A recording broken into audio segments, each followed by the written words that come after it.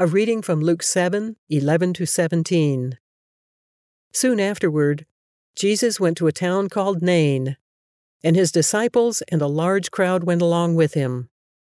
As he approached the town gate, a dead person was being carried out, the only son of his mother, and she was a widow. And a large crowd from the town was with her. When the Lord saw her, his heart went out to her, and he said, "Don't cry." Then he went up and touched the coffin, and those carrying it stood still. He said, "Young man, I say to you, get up." The dead man sat up and began to talk, and Jesus gave him back to his mother. They were all filled with awe and praised God. "A great prophet has appeared among us," they said. God has come to help his people.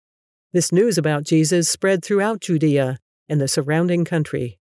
So a miracle happens in Maine, but another miracle happened in March of 2021. I had never heard of Maine.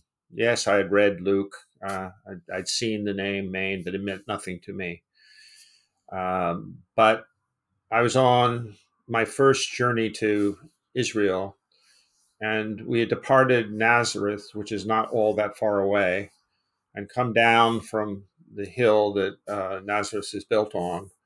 And we're kind of in the plains area, and in the bus, it wasn't a big bus. It was, we were just driving along, and then we made a left turn and parked in a parking area that was right in front of this field, which was filled with flowers, yellow flowers. And beyond that, you could see the silhouette of a town. And after that, you see this hill rising. And then if you went over the hill, you would end up at the Sea of Galilee. It wasn't near, but it was beyond the hill. You had no sight of it.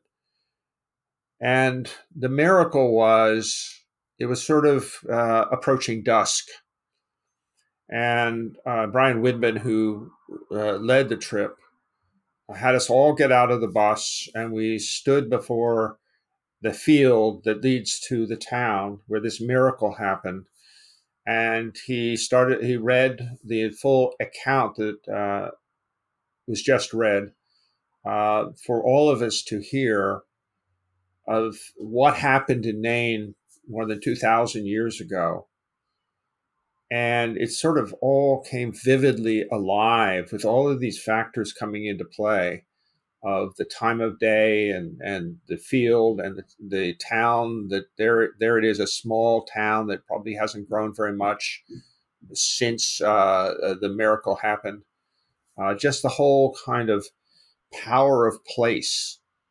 And sort of metaphorically for me, I was suddenly inside the story rather than reading it as a piece of history or just an account of something that happened to Jesus. I was in the story. I felt the very presence, probably of the Holy Spirit, in that event. And I've returned 2 more times since then. It's never been, though, as vivid as it was that one time in 2012. I'm struck by where it says in that he was the only son of his mother, the widow.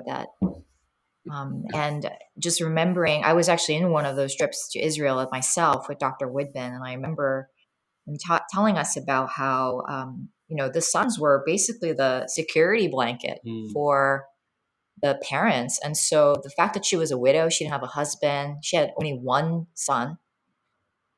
So her means of provision and security, was gone.